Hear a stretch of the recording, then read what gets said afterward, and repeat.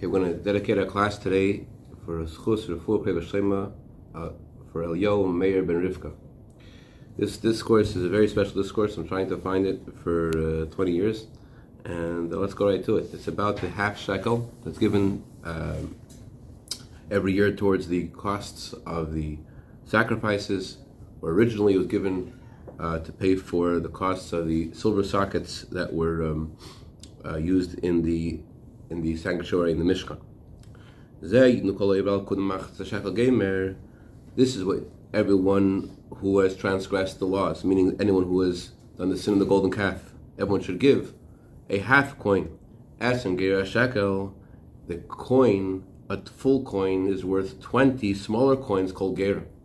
But everyone should give a half a coin as a gift to Hashem.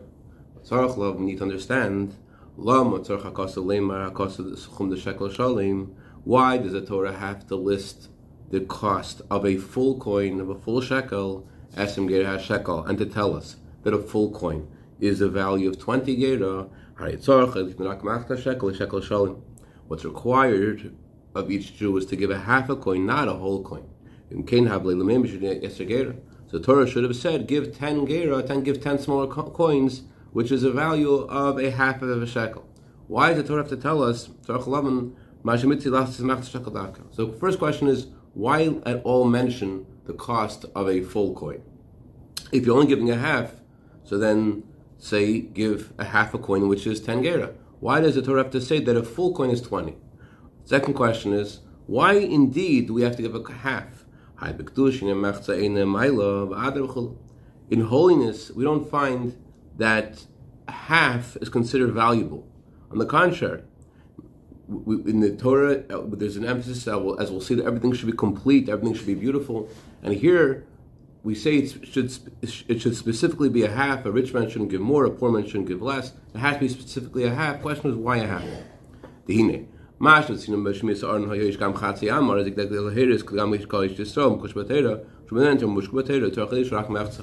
reason why the ark had a measurement of half of an amma, that's in order to tell a Jew that even if you are connected to Torah and you are a ben Torah, meaning that this is your identity, you are submerged in Torah, you scuba dive in Torah, nevertheless you should know that you're only a half.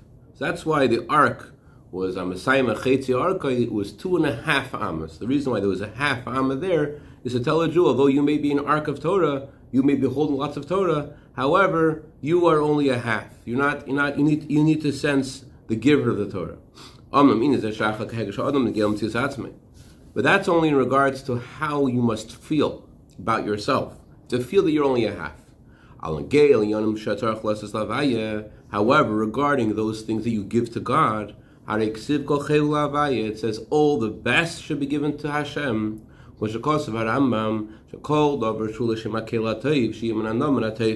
The Rambam says that anything that is given for the sake of Hashem, who is good, should be beautiful, should be good. And that's why the law is, regarding the laws of Truma, that you cannot give from a half, you can't give a piece, you have to give only complete things. So why do we give a half coin? You specifically must give a half. Why a half? So question number one is, why does the Torah have to tell us the cost of a whole coin if we're only giving a half? Question number two is, why a half? The question gets greater. The purpose of giving this half coin is to rectify the sin of the golden calf. As the Torah says, give this coin to atone for your souls. The key, since the sin of the golden calf was all-encompassing, so it must be that this half coin is an all-encompassing thing because it rectifies a major break the Jewish people had with Hashem. So since there is a major break, or if this is meant to rectify a major break, it must be something that's all-encompassing. And although it's all-encompassing, the Torah says, no, it shouldn't be full. It should be half. Do not say שהטעם כוס מחצה שקל לפי שאין רצל לסמנה בפחוסה קטנה ובפחוסה גרה, 10 גרה, אלמד יחושו שקל. Maybe the Torah doesn't want to talk about gera. Gera is a small coin. And the Torah wants to talk about the Benjamins. The Torah wants to say, give a whole coin. The Torah wants to tell us there is a whole coin, there is a shekel, and give half of that important Benjamin-like coin. Give a half of a shekel. Therefore, the Torah says give a half a shekel. It doesn't want to say give 10 gera, because 10 gera is like there's disdain for such a small coin, and therefore the Torah says give half of a bigger one. But that doesn't explain it.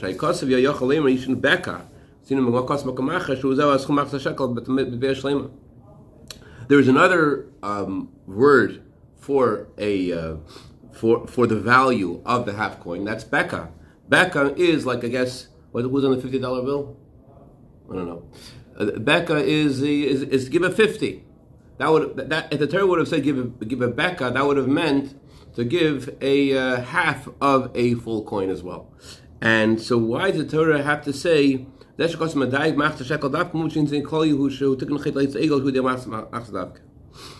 fact that Torah specifically highlights and says half coin, it doesn't say beka, it doesn't say give a beka, which would be the equivalent of a half coin. Rather, the Torah says half coin specifically. It's because the Torah wants us to know that this was a half coin.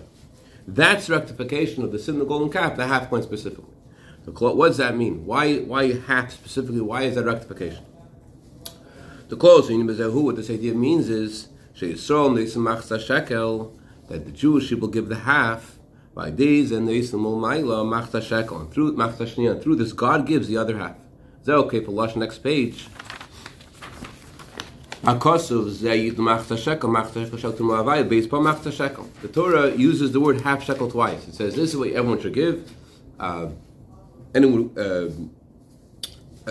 over the age of 20, everyone should give a half shekel. The Torah repeats, a half shekel should be given as a gift to Hashem. Why is it emphasized 2 times? The word half shekel? Because there's 2 parts of the half shekel. One is that you give, and one is that God gives. You give your half shekel, then Hashem responds and he gives his half shekel. You have to give your half, and he responds and gives the other half. What does this mean? So before we go to this basis, in short, our questions are, why does the Torah require us to give a half coin? Why mention the number of the total of the value of the full coin if you're only giving a half? And in general, we always find in Torah that half is considered something negative. It's not full, not complete. And here, not only would it seem to be appropriate to be complete, but here it would seem to be even more relevant to have something that's whole, because we want to rectify the sin of the golden calf, which was a major break between the Jewish people and Hashem externally. So there has to be something major that's all-encompassing to fix it, and yet the Torah emphasizes half. So we start to say is that there's something more about the word half, and that is that the Jewish people give their half, and Hashem responds with his half. What does this mean? So we're going to go way off to discuss the 4 worlds and the parallel for the 4 worlds in various parts of each world that correspond to the general 4 worlds. Let's go to it. Yuvan back to understands by first looking at the words of Reb Chaim Vital about there are, in general, in the spiritual cosmos, there are 4 levels. The 4 levels are lights, vessels, garments, and chambers. And they correspond to the 4 letters of God's name. And they correspond to the 4 worlds. In every world there are all these things: lights, vessels, garments, and chambers. But they have, each of these things respectively has a relationship to one of the 4 letters of God's name and to one of the 4 worlds. Because these 4 levels correspond to the 4 worlds, that's a Talmudic phrase which means it teaches us about the 4 worlds, but it also, we can learn about what those things are from the 4 worlds. From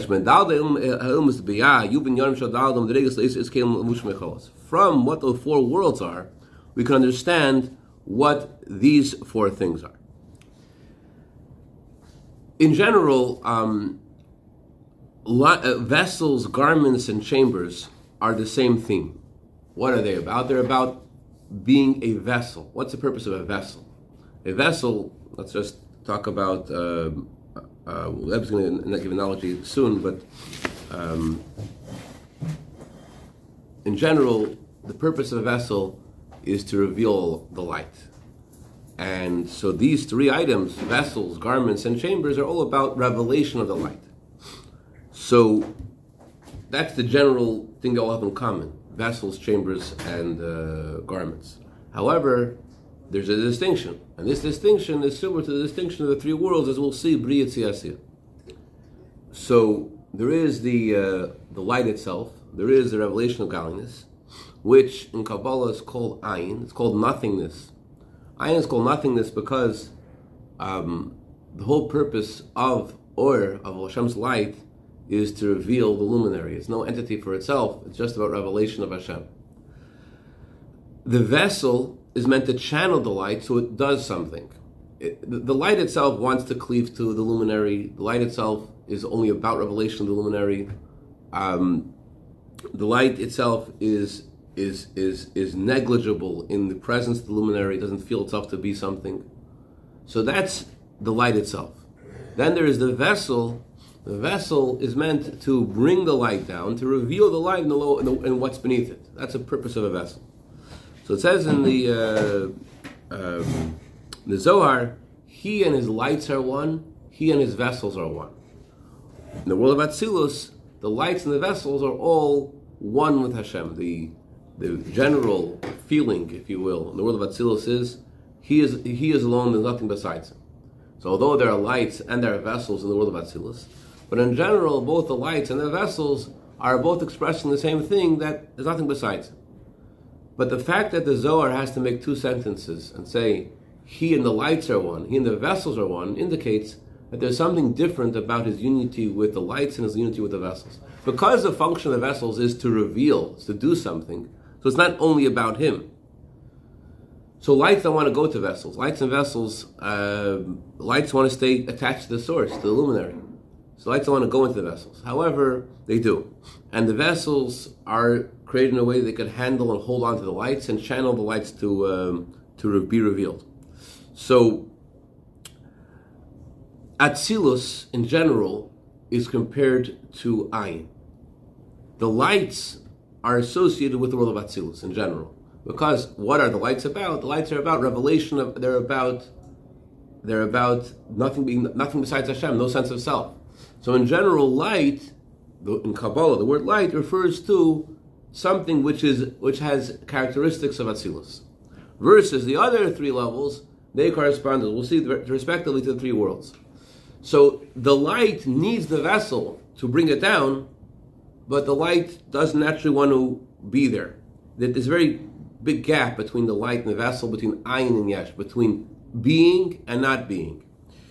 So, nevertheless, the lights do go to the vessels, and vessels do hold on to the lights. And therefore, we can say that he and the lights are one, he and the vessels are one, that even the vessels are a revelation of God's oneness, because the lights do become one with the vessels. And therefore, Hashem, the luminary, can be considered to be one, not just with the lights, but also with the vessels. If you didn't understand, you're not supposed to, because the Rebbe says the next paragraph will understand this. Let's go to the bottom of the page. V'yuvan zeh. V'yuvan zeh kamei shuvah d'mamato understands, by the way, this is by a human being. How is it by a human being? God made a person in the image of Hashem. Hashem made a human being to be similar to the supernal man who sits on the throne. That refers to the revelation of godliness in the world of Atzilus. The supernal man on the throne refers to the world of Bria. The supernal man is about the 10 spheres of Atzilus, the world of Atzilus. So Hashem made a human being to mirror the world of Atzilus.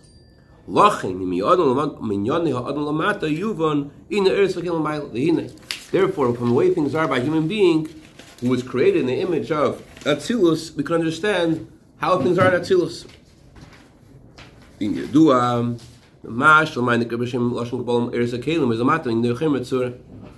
What is called in Kabbalah lights and vessels are, in our world, they're called, in this world, it's called chomer and sura, the matter and the form of matter. Although matter and form are distant from each other, nevertheless they unite,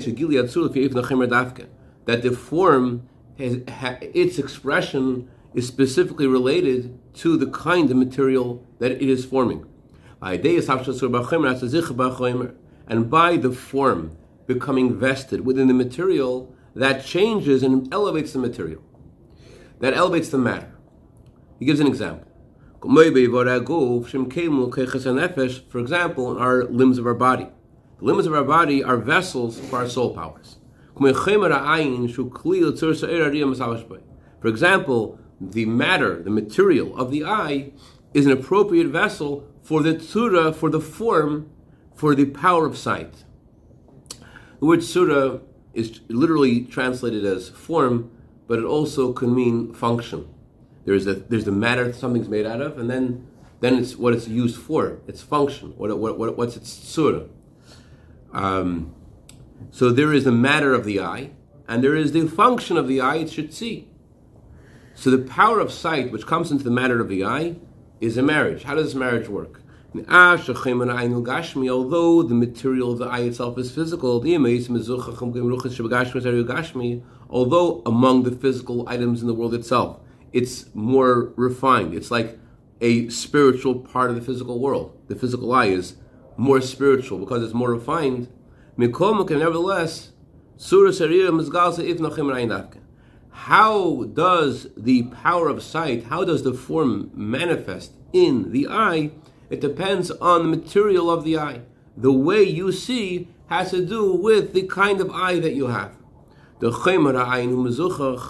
material of the eye is refined. Sapiri is related to the word sapphire, but in Yiddish translation, the Rebbe is translating it as it's transparent. It's something which is transparent. According to the white and dark in the eye, that's how, according to their composition of the light and dark in the eye, that is how the sight will be manifest. That means the kind of expression of the form or purpose or function depends on the material in which this function is investing itself. Here the function is the power of sight, the material is the eye. How well do you see? What kind of eyesight do you have? It depends on the eye, depends on the physical eye. Not only is this true for the physical eye, this is also true regarding the spiritual eyesight. There is a good eye, and there doesn't want to say the other one. He says the opposite of the good eye. These two things are also dependent on the material of the physical eye. In the eye itself, there's blood and there's water. If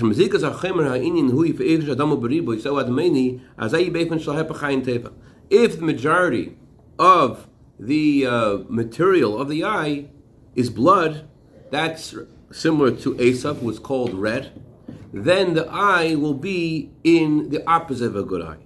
But when there's more water than blood, then there will be a good eye. I'm not sure what the Rebbe is referring to, but maybe the Rebbe is referring to the following.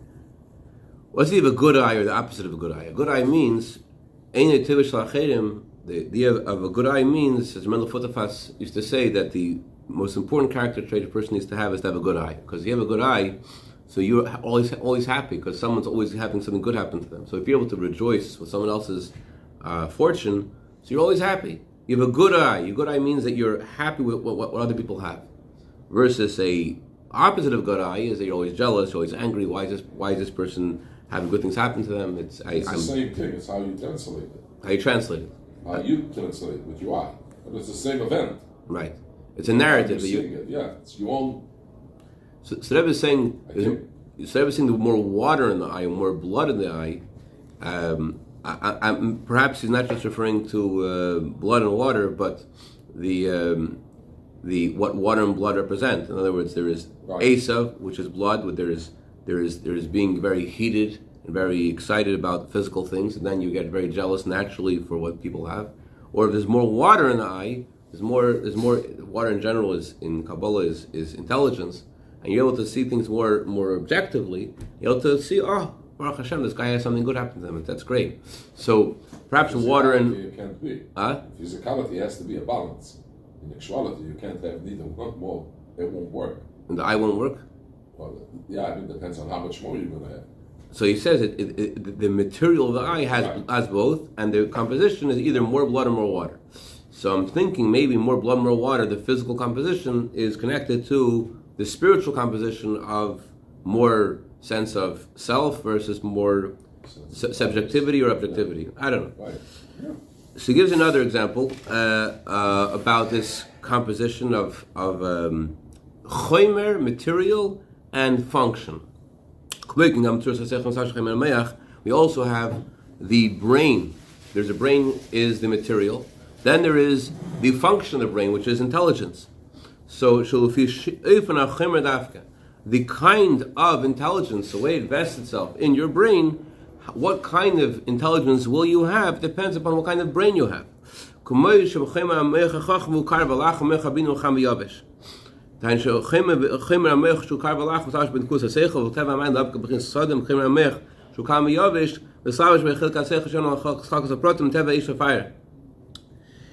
Okay, in general, there's two kinds of intellectual soul powers. There is Chachma and Bina. Chachma in general is called cold and wet, and Bina is called hot and dry. Why is Chachma called cold and wet? Because Chachma is about seeing the seminal point of an idea, seeing what the real essence of the idea is about. So it's about the way the thing fuses together. As water, the nature of water is to put things together. So Chachma is about the way things are put together, the way things are more abstract, the way things are in all together before they've been divided in many details. Bina, on the other hand, is called hot and dry because it's dry because it takes the pieces apart, and it's called hot because it burns the idea. It burns the idea into a million pieces, and now you could divide the idea and look at it from all different angles. So there's something about the physical composition of the brain which is related to these. In other words, hot and dry and cold and wet aren't only a physical analogy for Chachma Bina.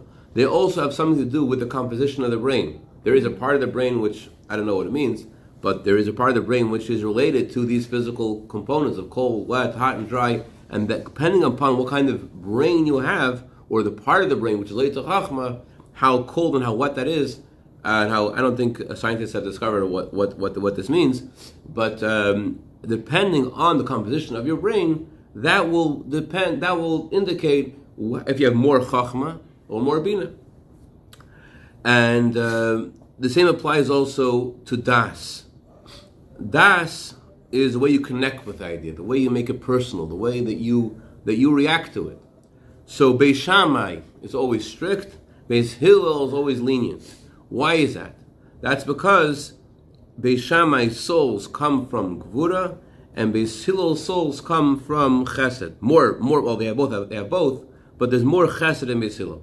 So that indication to Chesed or to Gvura, that turning towards each part of that, each realm, Chesed or Gvura, Beis Shammai, Beis Hillel, although it seems to be a soul thing, however, it also depends on the brain itself of Beis Shammai, Beis Hillel. The building of the material of the brain is connected to the soul that's being put into the brain. So, on the one hand, we're saying Beis Shammai chooses to be strict because his soul comes from Gvura. On the other hand, we're saying Beis Shammai chooses to be strict because the material of his brain is associated with Gvura. His das, his connection, is built in a more gvuritic fashion. It's not a contradiction. His material is built, and as all material is built to fit the form. So each form is built in a way that it can hold the form. So the way the form, the way the function, the way the soul power is revealed depends upon the material of the vessel. And so too is this true regarding the supernal man on the throne, that the lights in vessels in Atzilus, the lights are connected to the vessels. The light unites with the vessel. The whole point of the light of the vessel is to reveal the light. So it's built in a way that they're meant to match each other. Yes, they're very different, but they're meant to match each other, just like in ourselves. Our brain is built to hold the kind of soul that we have. You follow? Can I ask a question? Go for it. The whole thing. Would it be possible for a brief summary of how we got from the Chatzu Shekel through the four worlds, through the lights and vessels being one? We haven't gotten there yet. Okay. This is a preface. I'll keep watching the series, see what happens. Yes. It's good, I love it. I just did the last few lines of page 269. And the basic base, and God willing, we'll get back to the vessel, the half shekel yet. We just said, so understand by first prefacing. In general, in Chassidus, it says the first paragraph of Maimer is called the passport. It's just a way to get into the subject. So the subject isn't about the half coin, that's just to get into the subject. The subject is the lights in the vessels. Do we get there before Shabbat? Hopefully. We'll find out. Hopefully.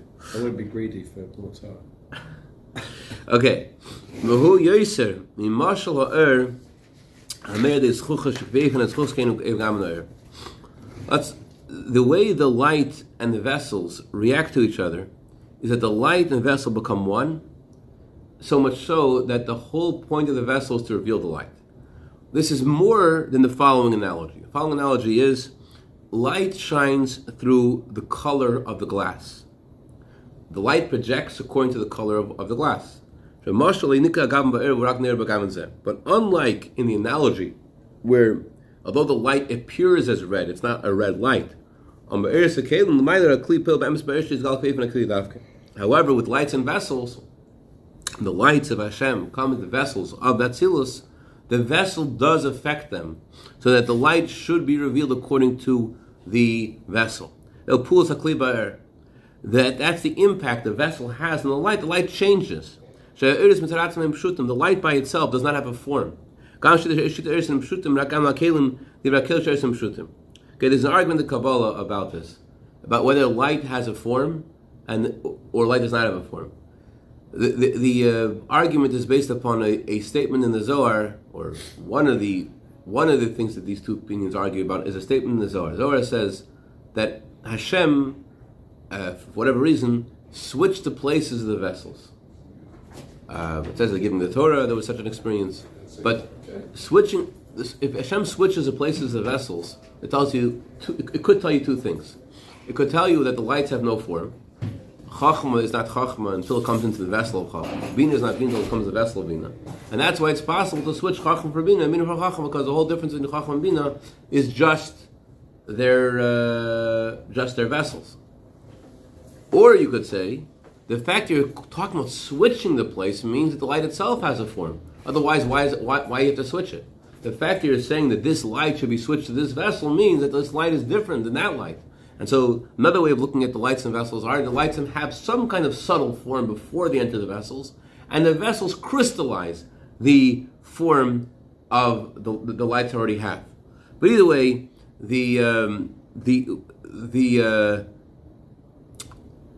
in comparison to the vessels, for sure the lights don't have the same kind of form that the vessels do.